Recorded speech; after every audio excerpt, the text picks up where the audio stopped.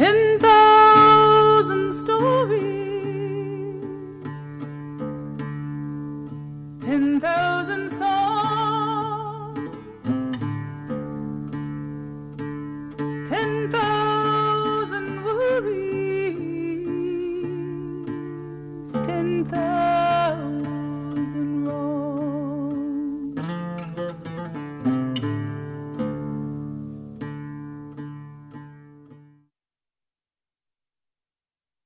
Good afternoon, Monterey Bay and online listeners. It's every other Sunday again. Welcome to Sustainability Now, a bi-weekly program focused on environment and social justice in the Monterey Bay region, California, and the world. I'm your host, Ronnie Lipschutz. My guest today is Valentin Lopez, chair of the Amamutsun Tribal Band of the Costanoan Ohlone Indians and president of the Amamutsun Land Trust. The Amamutsun are descendants of the more than 20 politically distinct indigenous peoples of the territories ranging spatially from Año Nuevo to the greater Monterey Bay.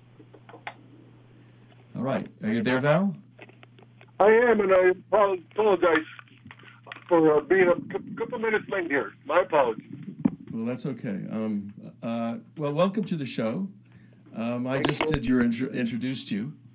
And I'm wondering, I don't think, our listeners may not know much about the Amamutsun. So I wonder if we could start there talking about them. So who is the Amamutsun Tribal Band, and what is their status in the eyes of the U.S. government? Well, thank you very much for that question, Ronnie. Well, first of all, our tribe is comprised of the documented descendants of the indigenous people our tribe is comprised of the descendants. We're all documented, by the way, but of the descendants of the indigenous peoples that were taken to missions Santa Cruz and mission San Juan Bautista. And a lot of people want to start our history with the missions, but our history started long before the missions. The missions came to Santa Cruz in 1791 and San Juan Bautista in 1797.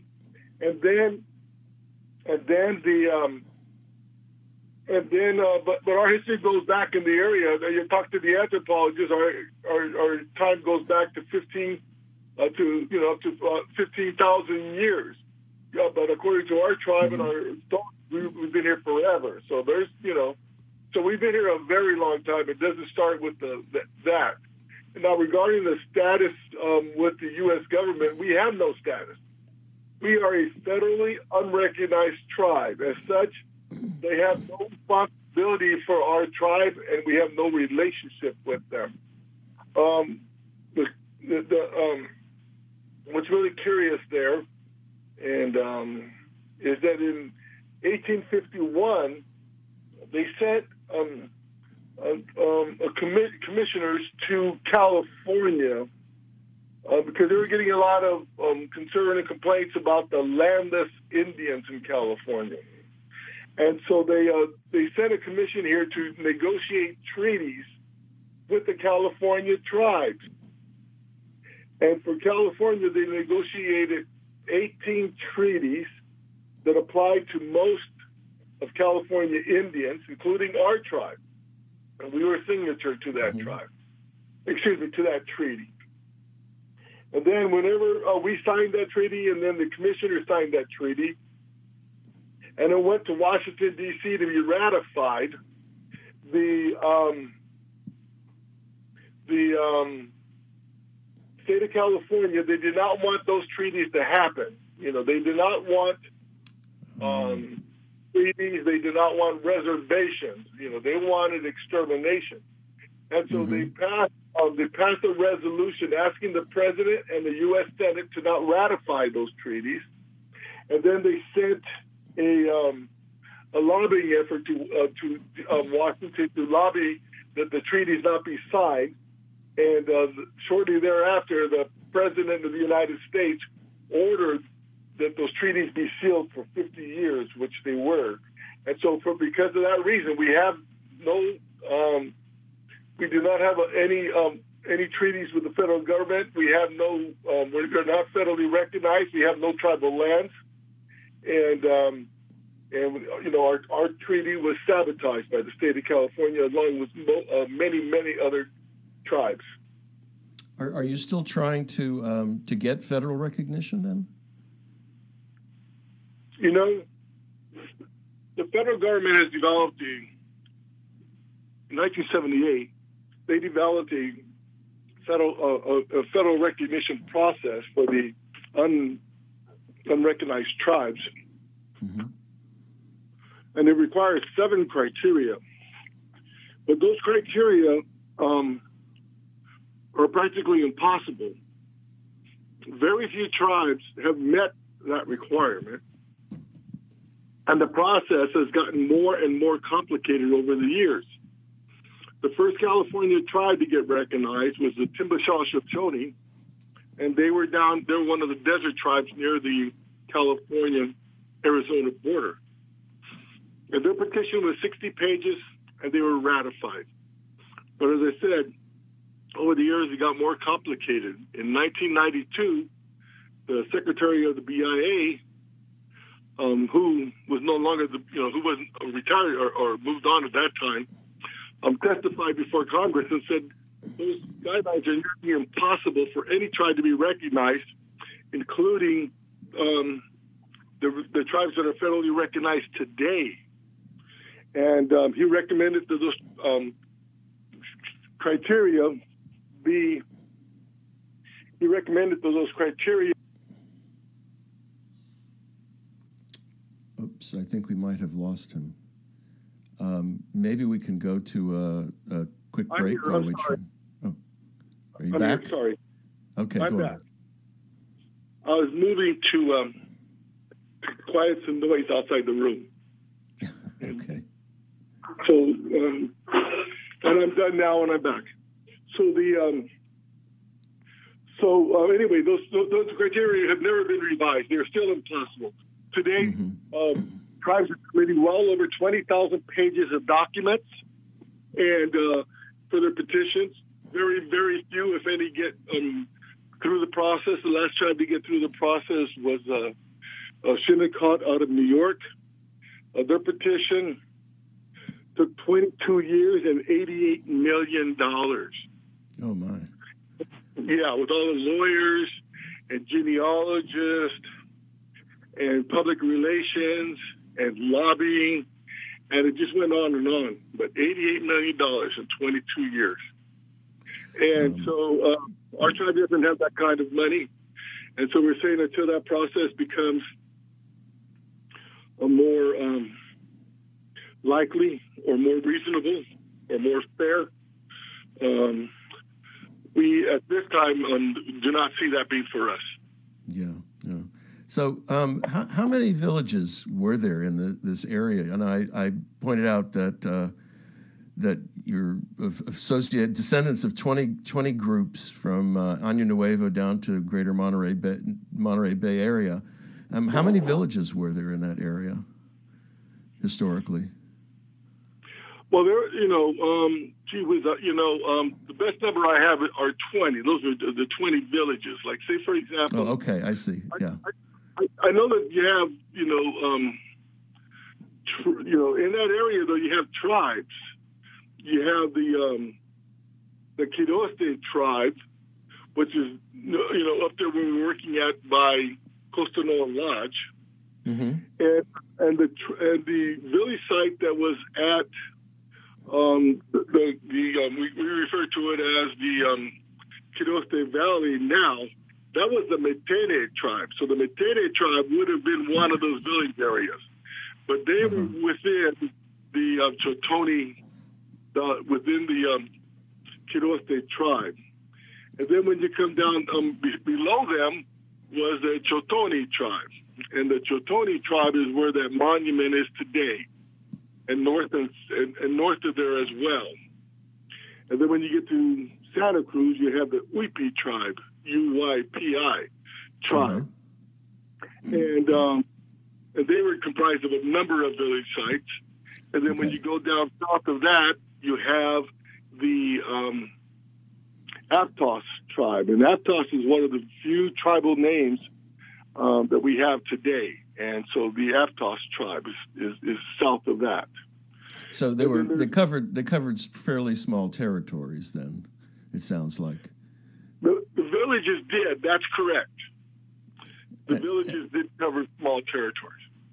And how did the groups determine, what was the extent of their territory then? Well, our creation story tells us that Creator defined it. Oh, I see. And Okay. that's the story. The other thing that's important to recognize here is that watersheds. Uh-huh. The important watersheds are where our people lived. And so that right there would define a lot of tribal territories as well. Got so it. that's a second way of looking at it. I imagine many of our listeners have read Malcolm Margoli's Ohlone Way. And so I was wondering, maybe you could mention whether your Amamutsun and the groups were related to the Ohlone. And was there any such group as the Ohlone, or is that his, someone's creation? Yeah, I've never liked that word, and I'm aware of that, but right, that's that's what we know. Yeah. Well, the word Ohlone comes from the word Ohlone, Oljon. Uh-huh. And the Spanish. Ohlone tribe was the tribe at Pescadero. They were the tribe north of Quiroste. That was yes. And they the Spanish referred to them, the Ohlone tribe, as the Ohoni. I see. And then they started referring to everybody down to Monterey up to San Francisco as Ohoni. Mm-hmm. And then whenever Cromer wrote the Handbook of California Tribes in 1923, he used the word Ohlone in writing for the first time, and he just grouped all those tribes from Monterey to San Francisco in as Ohlone. And so our tribe, we're Mutsun. Our identity is Mutsun. We don't want to be identified as Ohlone because we're taking away their tribal identity. Plus, that's not where we are. Right. Who we are. Yeah. Listen, Val, we need to take a quick break, okay, and then we'll come back and continue our conversation. You're listening to KSQD 90.7 FM in Santa Cruz and ksqd.org on the internet. And over to you, Emily. America, your children have an amazing superpower. They can help save lives by not having play dates. That's right. By replacing get-togethers with virtual play dates and video chats, they can help slow the evil spread of germs. And if your superheroes do go outside, make sure they continue their superhero wing by staying 6 feet away from others to protect everyone in America land. Find out more at coronavirus.gov. A message from the CDC and the Ad Council. All right, Ronnie, back to you. Okay, this is Ronnie Lipschutz. You're listening to Sustainability Now, and my guest is Valentin Lopez, chair of the Amamutsun Tribal Band and president of the Amamutsun Land Trust. We were just talking about the villages that comprised the area around the Monterey Bay and up the coast, and I was asking about Ohlone. So Val, maybe you can pick it up there. Oh, okay. Well, and today everybody, must that name Ohlone really impacts us today because a lot of people who want to claim that they are Ohlone, if they can come from Monterey or Oakland or San Francisco and say we're Ohlone, so we get to speak for all Ohlone territory. Yeah. And we have people coming in and claiming that territory and our traditions and our ways of doing things that are just absolutely not true. And in Margolin's book, Malcolm Margolin's book, I'm afraid that happened in a number of those stories where people were speaking for all Ohlone as if though they were an Ohlone tribe when there's no such thing. So, I think it's a I think it's a kind of a misconception because many Native American groups that have reservations have fairly large territories, and most people don't recognize the fertility of California and the sort of small ranges that the groups occupied. I think that's probably what's happening there. Can you tell us a bit about how Spanish colonialism disrupted the villages? Oh yeah, no, they were devastating to the California tribes, particularly the coastal tribes. A lot of people think the Spanish came to evangelize in the name of Jesus Christ, and it was a sacred, holy mission that they were on, and that couldn't be further from the truth. In 1453, these other lands were starting to be discovered, and they realized that the world was a lot bigger than they thought. And the Pope at that time, Pope Alexander VI, he put out a number of papal bulls that relate to the indigenous people. And then there were subsequent papal bulls over the next 4 years that were just devastating to the indigenous people around the world. Those papal bulls said, for example, that indigenous people are heathens, pagans, and savages, that we have no soul. And having no soul is a really important one, because if you have no soul, you're not a human being. Mm-hmm. And so so no matter what they did to us, they could whip us, enslave us, rape us, they could kill us. And it wasn't a sin because we were not human beings and we had no soul. The last papal bull in 1493, known as the Doctrine of Discovery. The Doctrine of Discovery talked about, is kind of a directive to the European Christian nations to go out and discover these lands and claim them as their territory, the Spanish, the Portuguese, the French, etc., and claim it for their countries and to turn them into Christian nations. That was their directive from the Pope. And shortly after that, the Portuguese, for example, started going into Africa, capturing blacks and selling them into slavery. But they did so with the moral authority and approval of the Pope and the Catholic Church. They were just fulfilling the directives of the papal bulls. Other things the papal bulls said are that we were the enemies of Christ, that we were to be put into perpetual slavery, and that our property and our possessions were to be taken from us. So when they came into California, those missions, they came to fulfill. That last papal bull, the Doctrine of Discovery, also said that we were either to assimilate or we were to be killed. That's a really important one. We were to assimilate or be killed. And so as a result of those papal bulls, that's what the Spanish Inquisition was all about, with thousands millions rather, of indigenous people were killed around the world. In the name of the church, or the name of Christ, and or in the name of Christianity. So that was just a horrible thing. So when they came to California, they were here to fulfill the directives of the papal bulls and not to evangelize in the name of Jesus Christ. And the true story of the missions has never been told. Never been told. There was slavery. Well, people were enslaved. The person that wrote that book, an American genocide, the catastrophe of the California Indians. His name was Ben Madley. He wrote a paper last year or the year before that talked about the missions being the first mass incarceration system in America. And because we were just captured, we were forcibly captured, brought to the missions, and enslaved. and then the women were raped. Families were separated. They wanted to break our culture. They wanted to break our spirituality. They wanted to destroy our environment so we'd have nothing to go back to. And they want,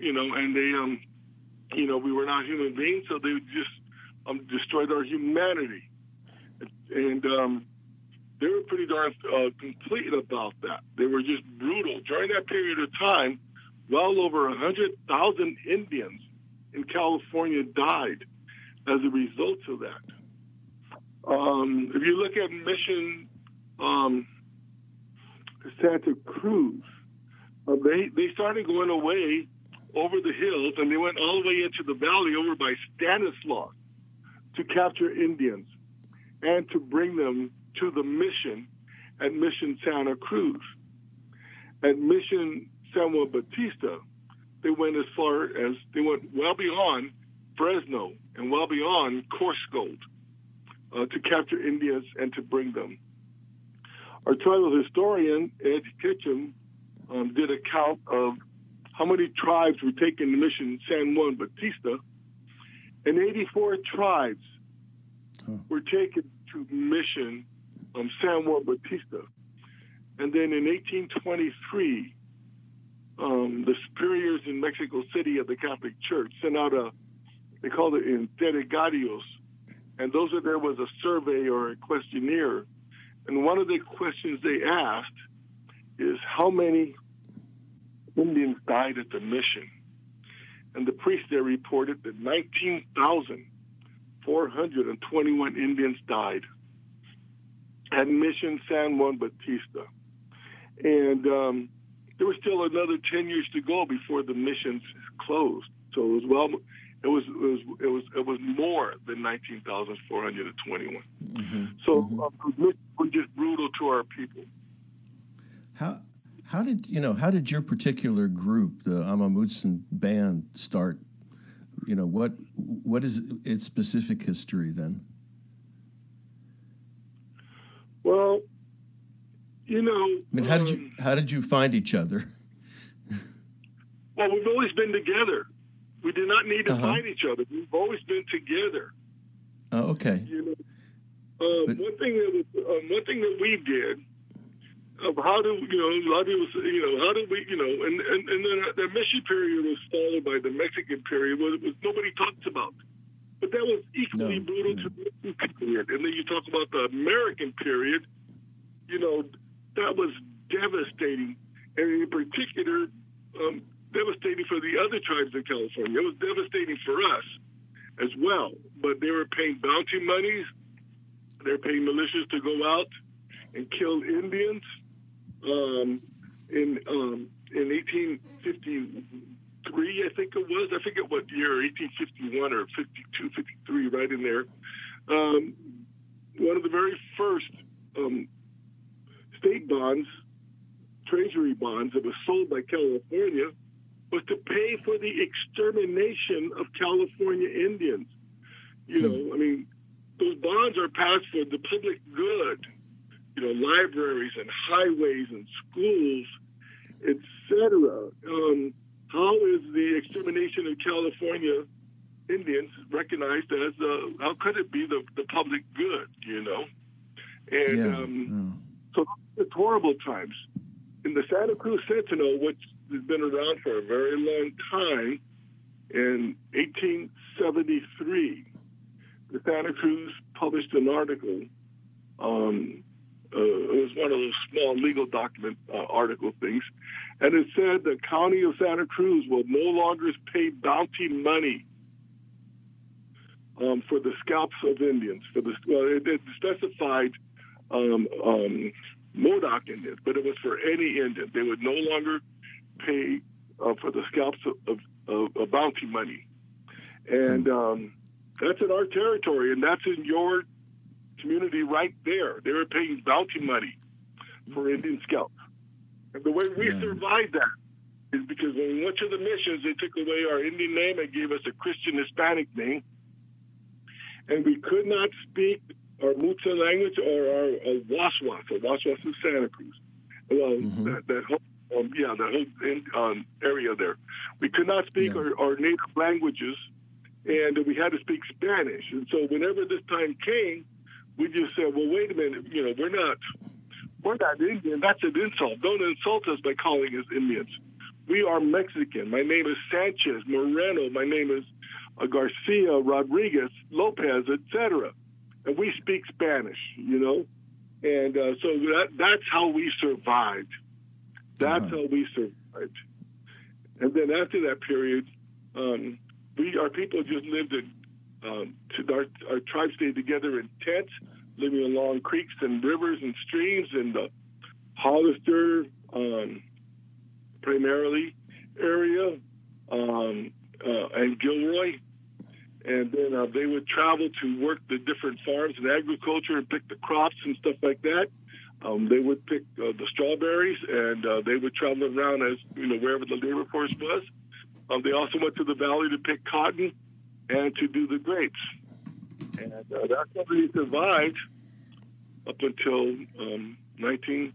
And then whenever the economy started to change in the 50s from agriculture, to more industry, and they were selling those big ranch lands for ranchettes and housing and development. Our people had to start. They didn't have a lot of our people did not read or write, and all they knew was the agriculture. So many of them had to move to the San Joaquin Valley to find work and to survive. Oh. So that's how a lot of people today got to Fresno, Madera, Hanford, etc. I see. Okay, I need to take another break. You're listening to KSQD 90.7 FM in Santa Cruz and ksqd.org on the internet. This is Sustainability Now, and we will be right back. Because of overwhelming weekend beach crowds that undermine shelter-in-place orders, Santa Cruz County is implementing new rules to limit beach activity during peak hours. Beaches will be closed to the public from 11 a.m. to 5 p.m. beginning this weekend. At other times, beaches remain available only for recreational activities to promote physical and mental health. Walking on the beach alone or with a family member is allowed. Activities such as lying, sitting, standing, sunbathing, sightseeing, and other non-exercise-related activities remain restricted. No umbrellas, barbecues, coolers, beach chairs, shade structures, tents, or other equipment will be allowed at this time. Water-based activities such as surfing, swimming, paddleboarding, and kayaking will not be affected by the order. Beaches may be traversed to participate in these activities. Additionally, facilities adjacent to beaches such as parkways, sidewalks, and trails will remain open. For more information, visit www.santacruzhealth.org/coronavirus. Residents may also call 831-454-4242 between the hours of 8 a.m. and 6 p.m. daily. Now back to you, Ronnie. Okay, thanks, Emily. You're listening to Sustainability Now. This is Ronnie Lipschitz, and my guest today is Valentin Lopez, chair of the Amah Mutsun Tribal Band. Val, I want to shift now to some more environmentally related issues, and I was wondering if you could tell us about Jurestec, what's going on there, and what you're trying to do with respect to that tract of land. Well, Jurestec is the most sacred site to our tribe. Jurestec translates to place of the big head, and the big head dances were our most sacred and most important dances. The people would come from all around, as far as Yosemite and the Pomo and the Chumash would come for those. And it's not only the Amah Mutsun that have big head dances. Many California tribes still have them, and some tribes still continue that dance today. But Jurestec was used for ranch land for many years, and then in the 2000s or late 1900s and 2000s, there were many efforts made to develop that. They want to turn it into golf courses and housing and and other kinds of development there. And they were all denied by the county because of the important environmental impacts there. Well, those environmental impacts are still there. There are protected wildlife. The waters are very important there. The plants. And it's one of the last remaining, people call it pristine. To us, it's not pristine because, all the native plants are gone and, there have some impacts. But, as far as development, there's very little development that has occurred there. And the place, and then in 2014 or 2015, there was a proposal that went to the county to do sand and gravel mining. And that sand and gravel mining was going to go at or very near where the site where the big head dances were held. And our tribe said that the county, we're not going to allow the county to do that. I mean, enough is enough. Enough of our cultural sites, our spiritual sites, or the important sites, coastal sites, cultural sites for our tribe have been destroyed. And we're not going to allow that to happen anymore, so we started speaking up for it. And, whenever we started talking about the environmental issues concerns also, so the environmental organizations got in touch with our tribe, and they joined us in opposing this sand and gravel mining effort. The company that's trying to develop that, it's an investor group that's trying to do the sand and gravel mining, and they are piranhas. They want to just, they buy the land in bankruptcy, and they want to just monetize it and then flip it as fast as they can. That's their business model. And so the land has a certain appraised value today, but if they were to get that mining permit, it would make that appraised value be 3, 4, or perhaps more times that amount. And then they're not going to develop the mine or do the mining. They're just going to sell the permit at that point and move on to the next property. But that would just destroy our most sacred site. And it's not just where the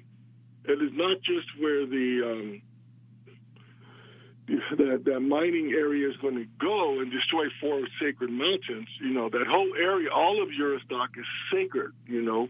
Our responsibility from its creator is to keep the land sacred, and our people concentrated and focused on that area. As keeping that entire area sacred. And our, for example, our spiritual leader Kuksui was there at Juristac and such. So we have an important, area going down there. Because we are federally unrecognized, there are no laws that protect us. No federal, state, or county or city laws that protect any of our traditional lands or sites. And so the only thing that's going to allow us to succeed in stopping this mining area or this mining permit is for the public to support us and to speak out about it and say that the county must recognize this area as an important Amah Mutsun cultural site, important sacred site, as an important environment for the Amah Mutsun.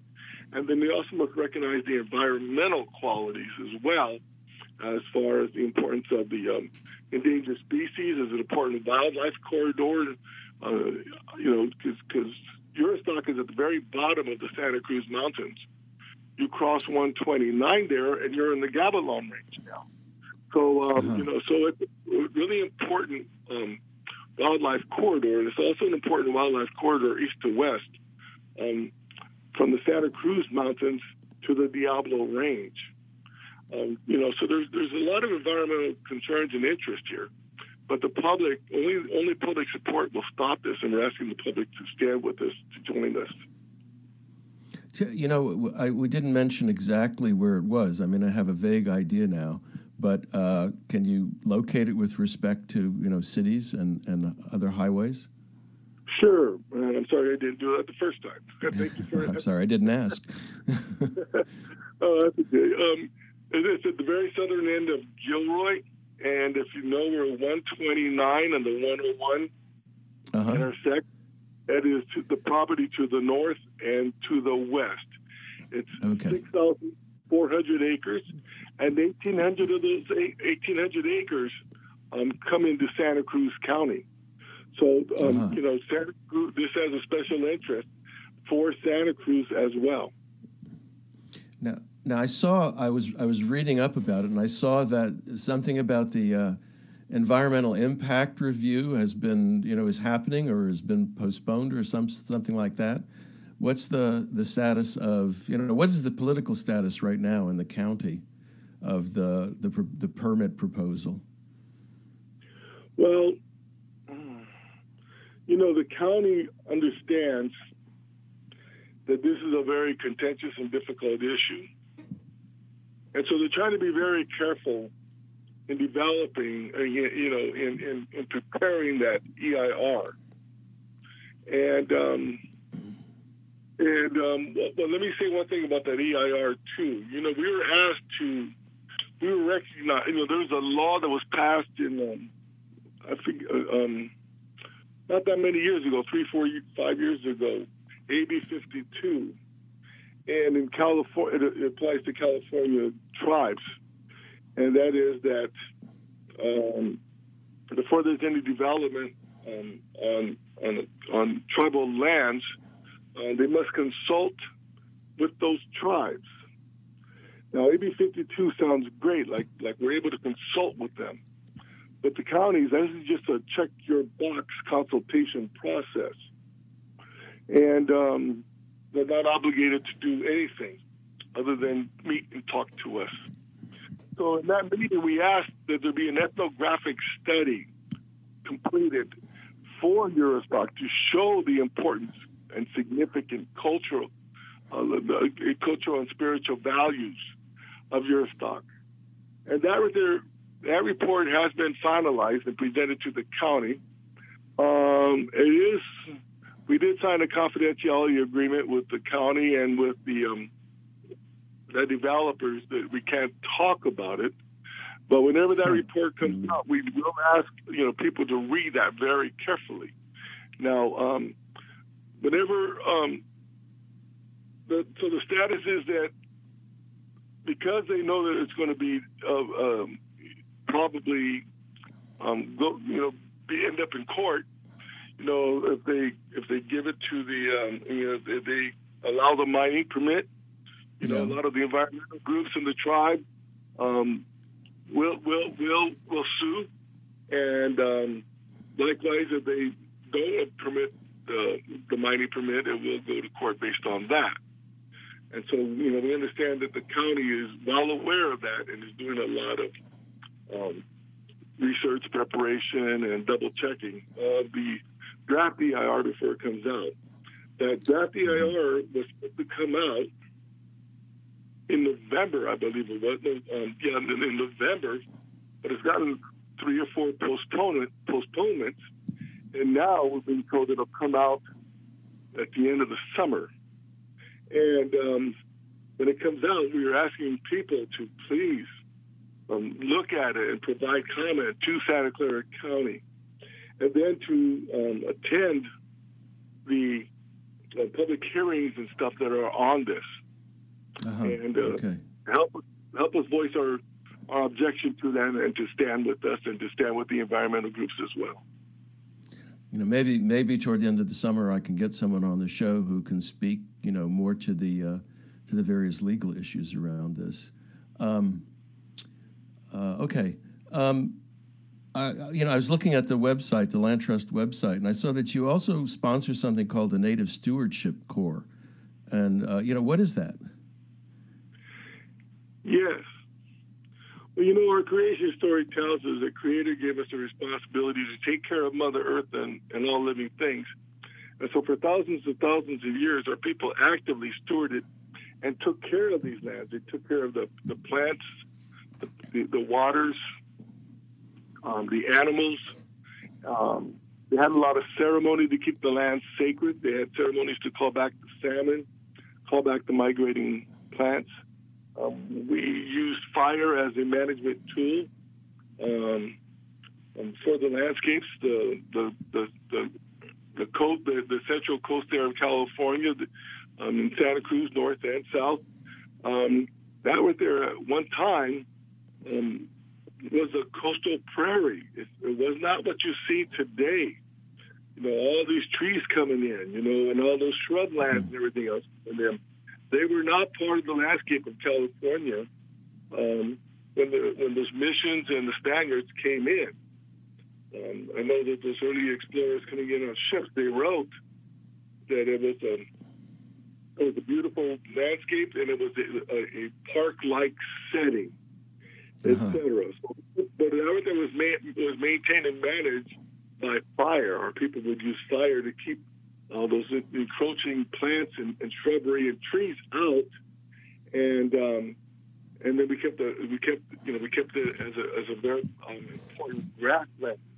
And those grasslands and everything area, was recognized as one as the most biodiverse landscape in North America. So that was a very, where you are, was a very biodiverse area, and it looks nothing like it was today. But that was because of our stewards, our ancestors stewarding the land. And so that's what we're trying to bring back now. In 2012, we developed the Ama Mutsun Land Trust, and there's 4 goals for our land trust. One is to do research to restore the indigenous knowledge of our ancestors.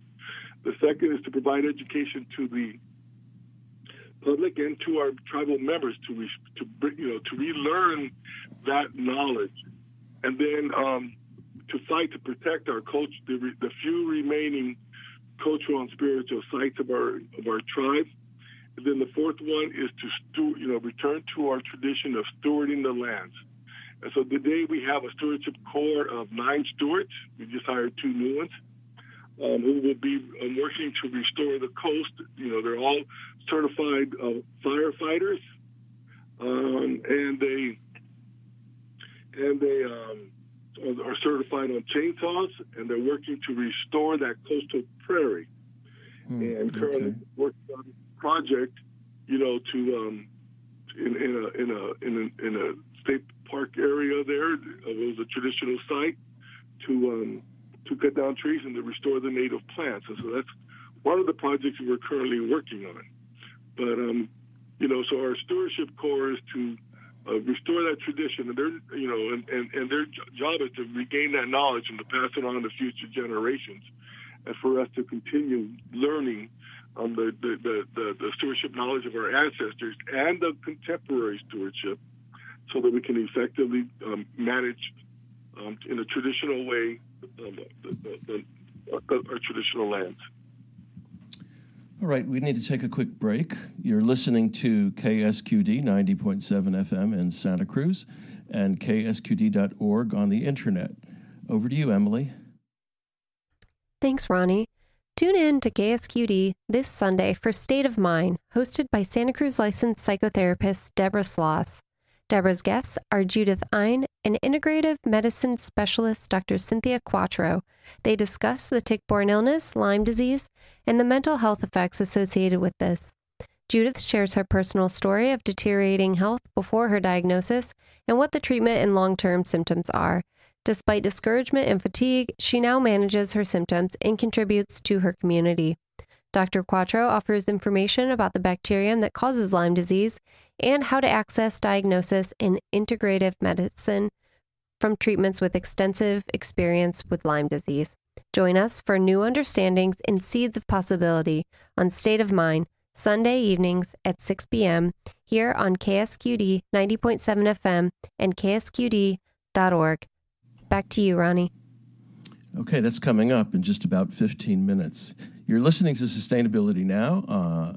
This is Ronnie Lipschitz. My guest is Valentin Lopez, chair of the Ama Mutsun Tribal Band. And we were just talking about the research goals of the Ama Mutsun Land Trust. And I was wondering, Val, if you could also talk about the relearning program at the UCSC Arboretum that's run by Rick Flores. Yes, thank you. We're very happy and proud of our relationship with UC Santa Cruz and with the Arboretum and of the Arboretum. They developed a garden there. We were talking to them one time in the early days, like 08, 09, and telling them that we're working to restore the native stewardship gardens and our native knowledge. And they said, how about a garden here? It was their idea, actually. How about having a relearning garden here at the Arboretum and stuff? And we just said yes immediately. And now they have a 54 or 55 acre relearning garden, and it's teaching us to take care of our medicine plants, our food plants, our basketry plants, and our plants for other uses. And our people can go there and gather as needed. I know I've collected food seed plants there on a number of occasions, and our people regularly go there as well to collect resources, and in particular the medicine plants for ceremony. And it's a wonderful program where people go on there and work with the plants and work with the people, with Rick and with others at the Arboretum, to manage that garden and maintain it.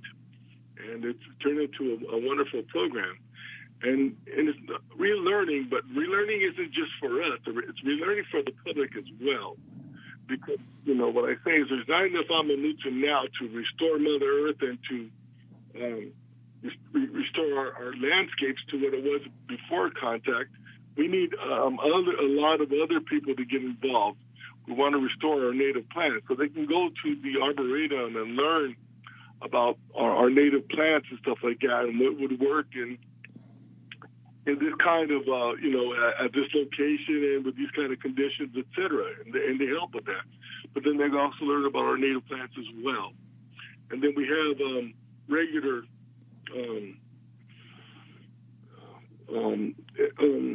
what do we call them, work and learn parties where people can go there and work at the Arboretum for 3-4 hours and help us, maintain the relearning garden, the native garden. And then we'll have lunch, and then in the afternoon session, we'll have tribal members talk about how to do traditional. I know we've done weaving, we've done bead making, making salves with medicine plants, and et cetera. So it's a wonderful program, and we ask people to go there when they want to find out more about traditional native plants, or they want to find out more about our traditional ways, and that's a good place to go. So we're real happy with that relationship. Is that information listed on the Arboretum website? I mean, it's closed right now, but can people find out about those sessions by going to the website, or is this somewhere else they have to look? No, the website, the Arboretum website would have it, but plus our Amamutsun Land Trust, you can sign up to receive our newsletter, to sign up as a volunteer, or to receive regular updates from the Land Trust on upcoming activities of the tribe and of the Land Trust. Okay, well, I'll mention that again at the end of the show. I wanted to ask you, we're getting close to the end of our hour, but I wanted to ask you about how the pandemic is affecting the members of the tribal band and what people might do to help them. Thank you for asking that question, Ronnie. Our members, many of our members, now have traditional jobs that you would recognize, and so their treatment is pretty much the same. But we still have members, who live in difficult circumstances. And I know we put out a an ask on Facebook to see if anyone needed food as an example, and we got six requests. And we worked with High Ranch to get vegetables from there. And one of our stewards drove over there, got it, and then delivered it to those members. And the members were in Modesto, Madera, Fresno, and Hanford. And two of those persons were very elderly and in wheelchairs who needed assistance. And other members needed assistance as well. And we knew that our tribe had responsibility to help take care of them. And so we started a GoFundMe page asking for donations so that we can better take care of our tribal members who are affected by the virus. Mm-hmm. And to help us, and so we can, so that we together can help them with food or with transportation or with medicine, etc. And so our tribe has developed a committee to review the requests from our tribal members and to make determinations on how best we can assist them. But we do ask if people would like to help our tribe to be able to better take care of our members during this difficult time, to please go to our GoFundMe page and to make a donation. Yeah, I got an email message the other day about it's called the Amamutsan Families COVID-19 Relief Fund, and it is on GoFundMe. And the request is that listeners might contribute part of their stimulus check from the U.S. government to the fund. Okay. And contributions are tax deductible. So listen, as we're closing, how can people find out more about the tribal band and the land trust and volunteer opportunities? Okay. Well, thank you for asking that. Well, we have on the Eurostock campaign, which is our top priority right now. We ask people to go to our Eurostock website. It's at protecteurostock.org. And Eurostock is spelled Juristac. And there's a lot of information there about what the issues are, what the environmental concerns are. I spoke at the United Nations on this topic in 2018. And the recording of my talk is there. And there's just a lot of information there, and people can find out a lot about it. What we ask you to do is go to our Protect Eurostock website and sign the petition, and then send that petition to to your family members, to the people in your social group, to the people on your social pages, your Facebook page, etc. Help us get that message out and ask them to sign the petition. Then they can write letters to the county and ask them and tell them the Amamutsan tribal band that territory, its traditions, its culture, and spirituality must be protected. And then whenever the draft EIR comes out, please review it. And if you have specialties in any particular area, pay attention to that area. Provide technical comments on those areas. It could be on water. It could be on the wildlife. It could be regarding the corridor, the wildlife corridor, or on the plants. But please provide comment. Or again, just a general comment. After the draft EIR comes out, provide that to the county.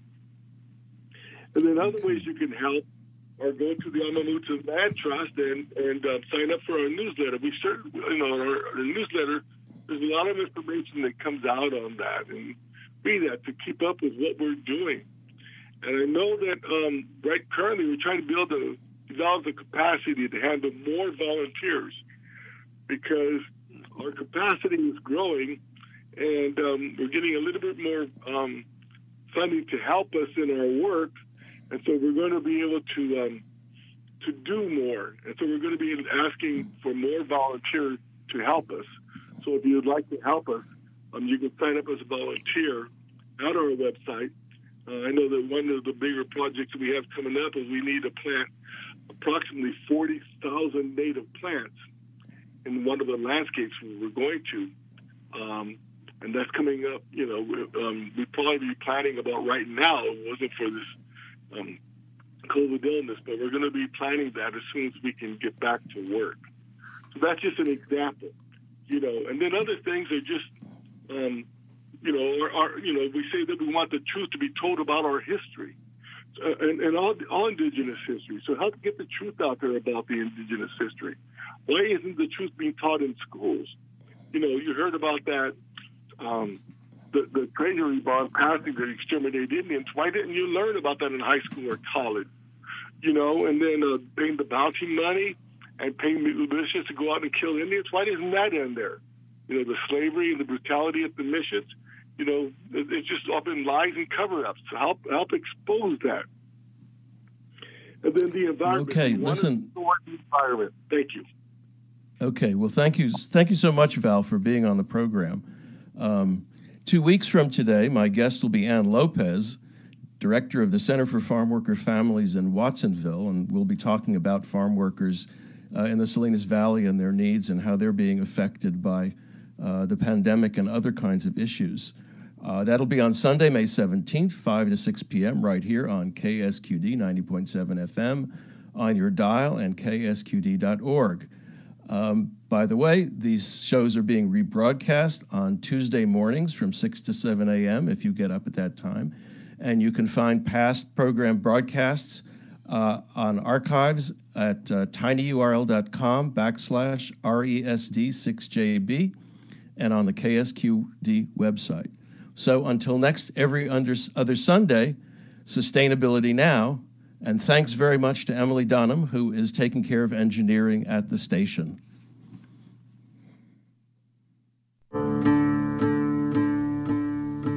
10,000 stories,